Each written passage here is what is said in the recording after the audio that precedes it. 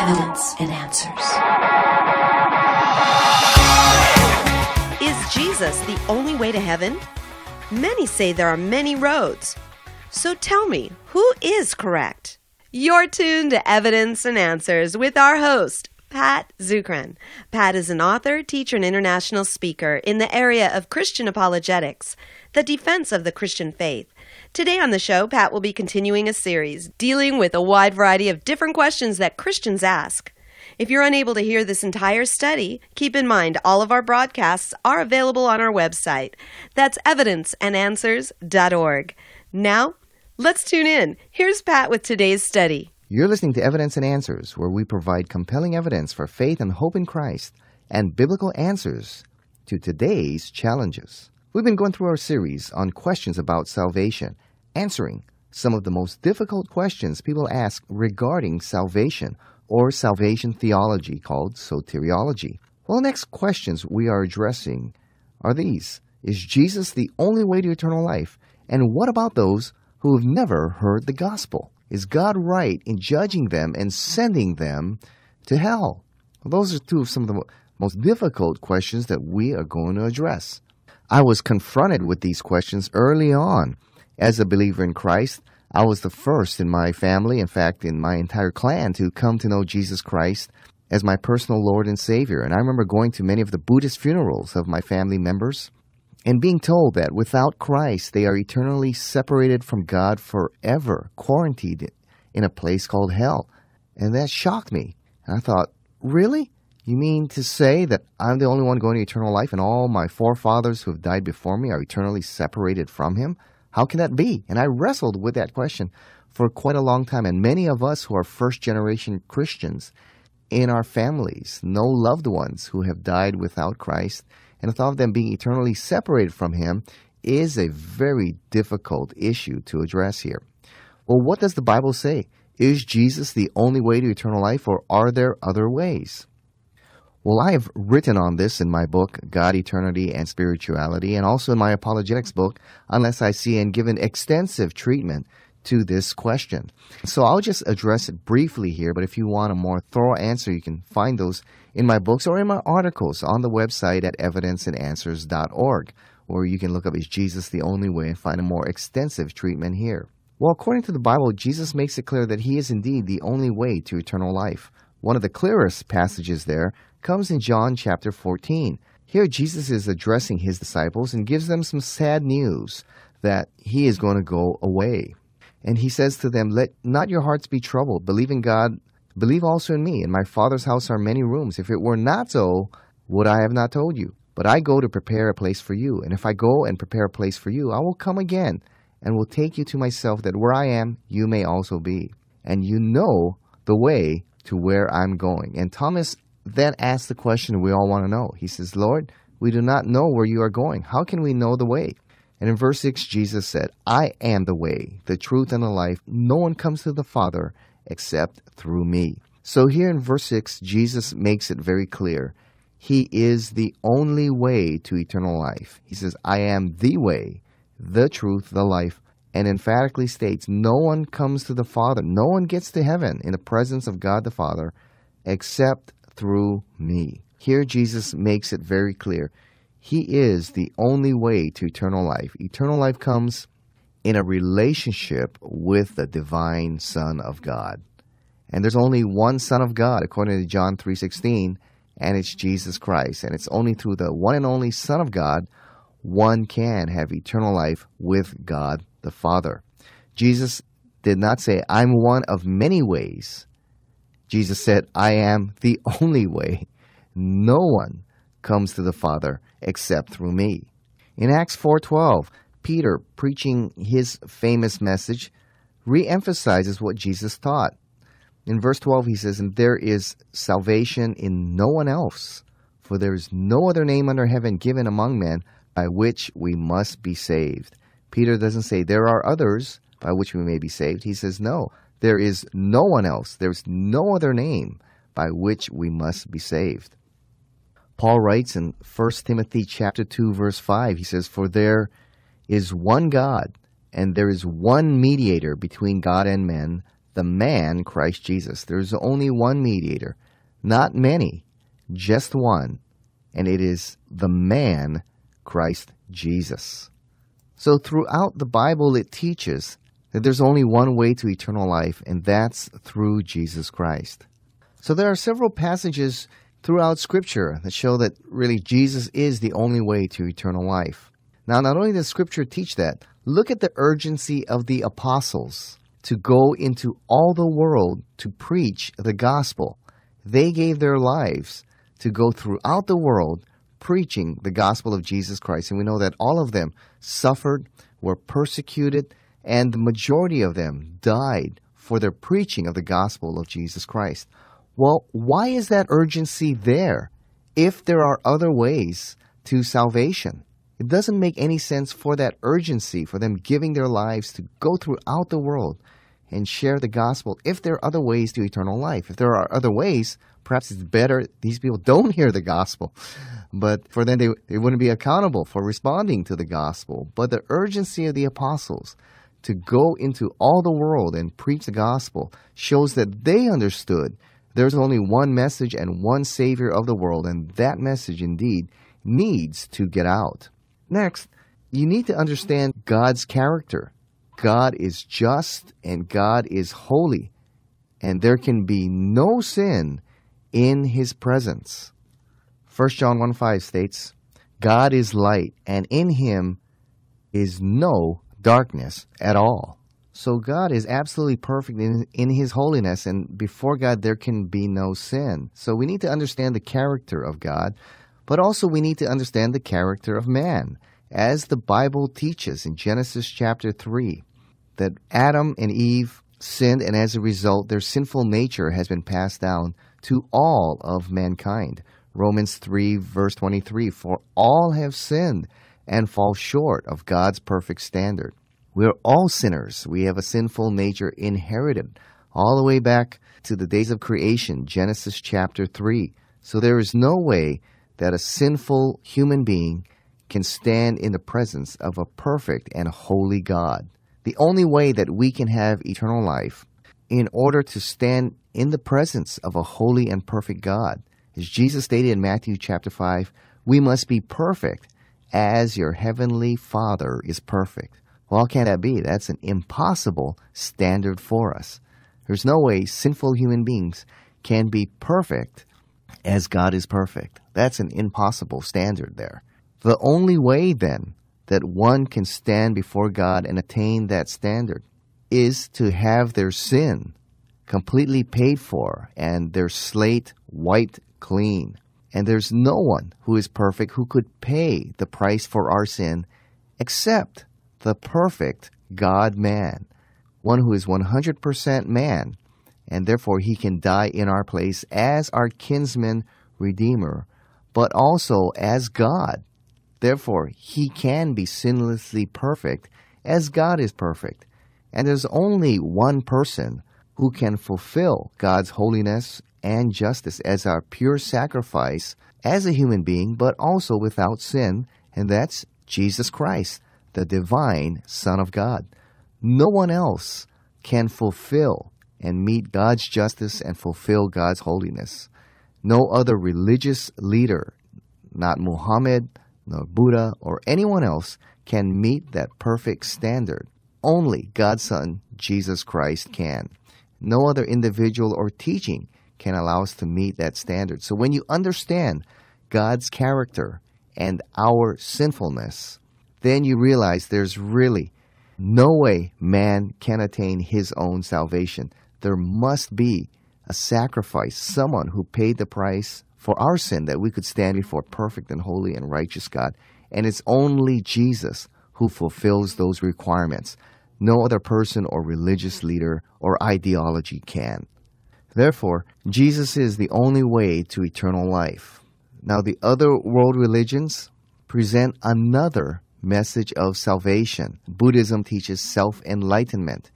Hinduism teaches self-enlightenment, or by devotion to one of the 30 million gods of Hinduism. And according to the Bible, there's only one God, creator of all things.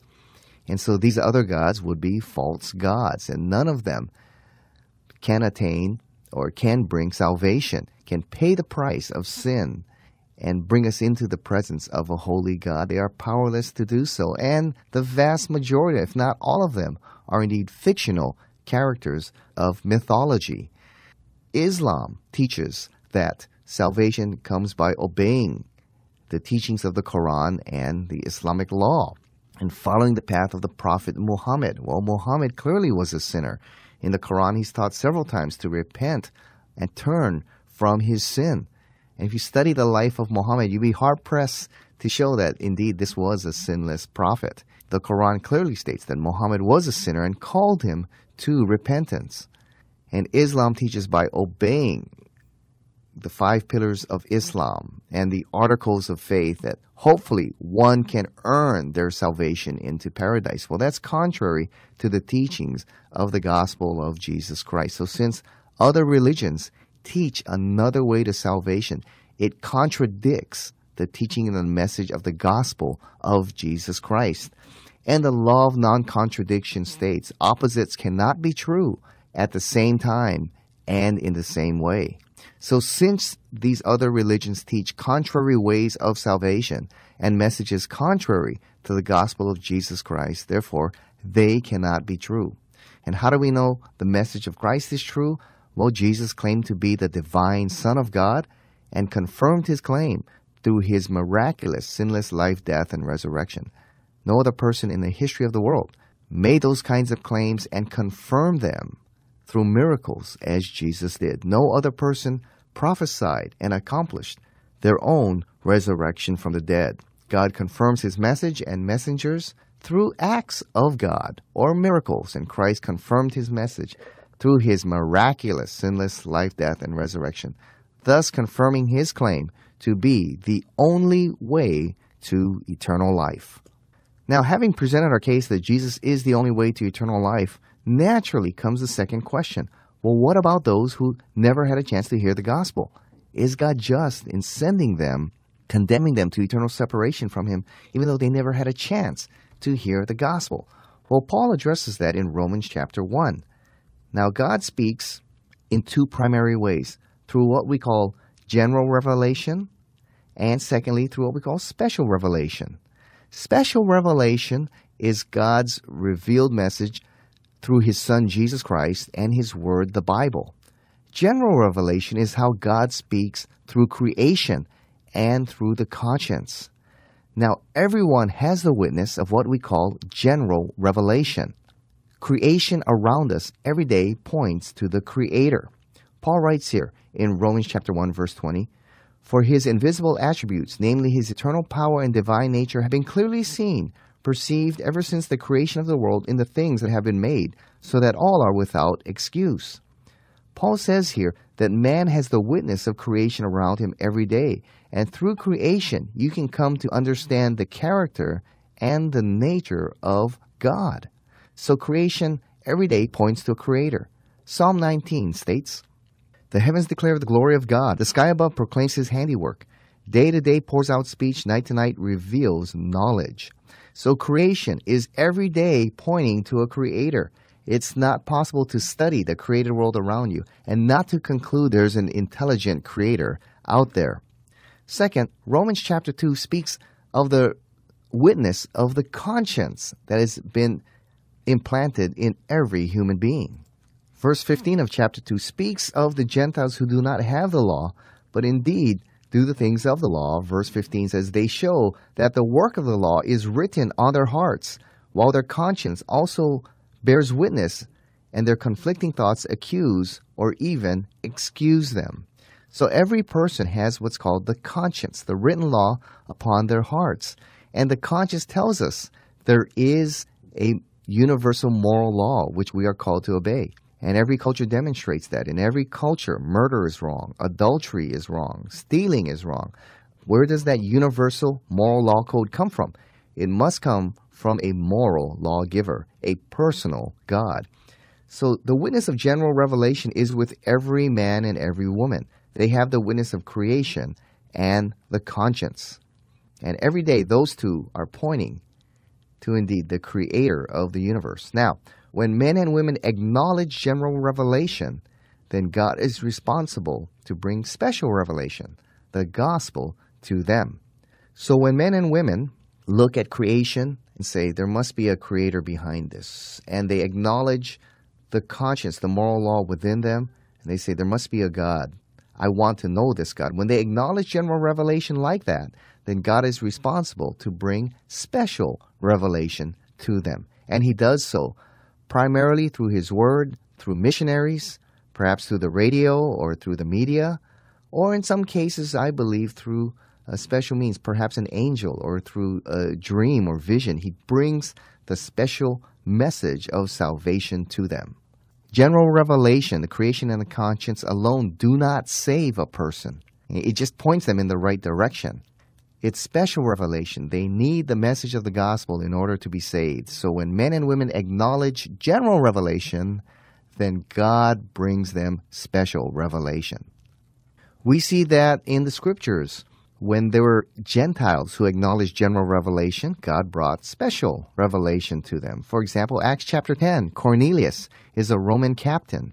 Yet here's a man who feared God and acknowledged the witness of general revelation. Well, God spoke to Cornelius in a dream, and He said, send men to Joppa to go get a guy named Peter. Peter's meditating on a roof, and he says, there's Romans coming for you.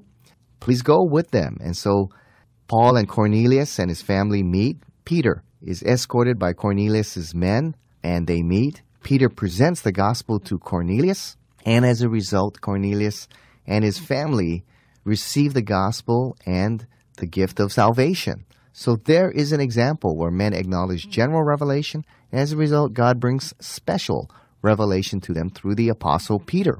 And we see that throughout the New Testament, and we also see that in the Old Testament, and we see that even today. When men and women, no matter where they may be, in the jungles of Africa or Southeast Asia, I hear numerous stories. When they acknowledge general revelation and believe there is a God and they want to know this Creator, then God brings special revelation to them, mostly through the Word of God or through missionaries, but sometimes in special ways, through miraculous events, perhaps an angel or vision, bringing them the special revelation of God that leads to salvation. For further treatment on that, you can read my articles at evidenceandanswers.org or in one of my books, Unless I See or God, Eternity, and Spirituality, where I give a full treatment of them. Now, here's the situation that many of us face. Well, what do you say to a man or a woman whose loved one has died, and we do not know whether they receive the gospel or not? What do we say to those who have lost loved ones, who perhaps we feel did not have a chance to hear the gospel? What do we say? I've been to many funerals, and I've had to speak at many funerals where loved ones have passed away, and those who remain wonder whether they're saved or not. And many times ask me the question, they grew up in a foreign country, and they didn't have a chance to hear the gospel. What do you say at moments like those? Well, in situations like that, you don't want to give false hope, nor do you want to compromise the message of Jesus Christ.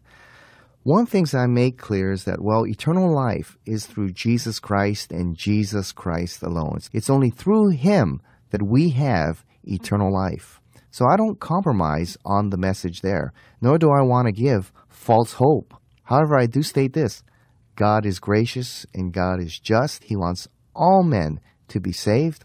And perhaps, maybe in those last moments, they did acknowledge and receive Jesus and cried out to God in those last moments. My father received Christ 3 days before he passed away. So we don't know what happened in those last moments. Perhaps in those last moments they cried out to Christ and received Christ as their Lord and Savior. Perhaps they did hear the message of the gospel. I've been surprised many times when I've been sharing with unbelievers, many times in foreign countries or those who have come from foreign countries, and I share with them the gospel of Christ thinking they've never heard it before, only to find out somewhere early in their childhood or somewhere down the road, they did hear the message of the gospel of Christ and end up explaining it to me. One example was my mother. I shared the gospel of Christ with her after I had become a Christian, thinking she had never heard the gospel before. She grew up in Japan. And I shared the gospel with her, the brief 4 spiritual laws, and she kind of looked at me puzzled. And I said, did you understand it? And she said, well, you can't expect anyone to receive Christ from this short little presentation. I said, what do you mean? She goes, well, you got to go all the way back to creation. And she went all the way to Genesis and walked me right through the Bible. And when she was done, I was stunned. And I said, well, where did you ever hear this? And she said, well, right after the war, there were missionaries who came and they taught us English. And one of the texts that we use for our English translation was, of course, the Bible. And I translated large portions of the Bible from English into Japanese. That's how I learned English. And so much to my surprise, my mother knew the message not only of the gospel, but of the entire Bible. So you don't know, perhaps somewhere in their lifetime, your loved one may have heard the gospel. And maybe in those last moments, they may have cried out to Jesus. We do not know the ultimate fate of those who have died. Perhaps they did receive Christ at those last moments. But there are those who say, no, I am certain that my family members or my friends did not know Jesus. And if they're in hell, I don't want to be in heaven. I'd rather be in hell with them. Well, what do we say in those situations? Well, here's what I say, and I hope this helps you in those situations. The person you remembered here on earth is not the same person that's there in hell. In hell, they're fully separated from God, separated from truth and love and all that life was ever meant to be. And having fulfilled all of their selfish, sinful desires, that's where they are. And they're not the same person that you knew here upon the earth. You know, I knew a friend in high school. We were great buddies, and he was one of the funnest guys that I've ever met. He was a believer in the Lord, and we were Christians. And one of the things that attracted me to him is that I thought Christians were all boring and stale. But here was a guy, he was just a fun, radical. We did crazy things together, and we had a great time. Well, you know, we both went our ways in our career. He got married. He went off to be a missionary in Japan and eventually fell into sin, left his wife and children, and I hadn't seen him for many years. I tried to contact him, but he stated clearly he didn't want to see me. Well, I met him several years later, and the guy I knew in high school was not the same guy I'd met. In fact, I didn't like being around this new guy, just consumed in selfishness and sin. I just didn't like being around him anymore. And in hell, where they have fulfilled their selfish desires, they're dominated by sin, they're separated from the love of God. It's not the same person that you knew here on earth. You're not going to be there partying in hell together like you were here on this earth. And also Luke 16, remember the rich man and Lazarus? The desire of the rich man was what? He desperately wanted to go back and tell his brothers, do not come here. If your friend is truly a friend, he would not want you there in hell as well. You know, I had an uncle who died of lung cancer because he smoked so much. And what did he want for his sons and his friends? Did he want them to smoke as well, so they'll get cancer just like he did? No, he kept telling them, don't make the mistake I made. Don't smoke. You don't want to be in a situation that I found myself in at the end of life. And that's what your friends in hell would be saying to you. And finally, we can't do anything about the past. But what about the future? What about the future generations to come? Your children, your grandchildren, your nieces, and your friends who are still alive. Why don't you be the first one to receive the gift of eternal life and in heaven and set the path for them to follow you, that they may join you in heaven, a place of eternal joy and in the presence of God. You can't do anything about the past or what has happened. In fact, you don't even know what happened to your friends. They may have called out to Jesus at the last moment. You just don't know. But what about the future generations and things you can make a difference of? If you receive Christ now, that sets the path for those who will follow you to have eternal life with God forever in heaven. Isn't that a much better future that you can have a part of? And those are some answers that I give that have been meaningful to those who are really struggling with this issue of their loved ones who did not receive the Lord or they think did not receive the Lord. I hope those are some answers that can help you when you find yourselves in those particular situations, facing those very difficult and emotionally tough questions. Those are some questions on soteriology or salvation that Christians ask. And I hope you'll join me again here on Evidence and Answers as we answer more questions regarding our salvation in Jesus Christ. Thank you for joining us here on Evidence and Answers radio broadcast. We have run out of time for today, but we hope you enjoyed Pat's show. If you found this broadcast to be a blessing, please consider partnering with us. Evidence and Answers relies on generous donations from you, our listeners. For the opportunity to donate and keep us on the air, you may do so right there on our website. That's evidenceandanswers.org. You'll also find that we have a wide variety of resources available to you, including articles and additional audio for you to listen to or download. Evidence and Answers is grateful for our key sponsor, Highland Capital Management, providing investors with alternative investment solutions for more than 20 years. To learn more, visit them online at hcmlp.com. Join us again next time, right here on the air or online, as we provide reasons for faith and hope in Christ. You're tuned to Evidence and Answers.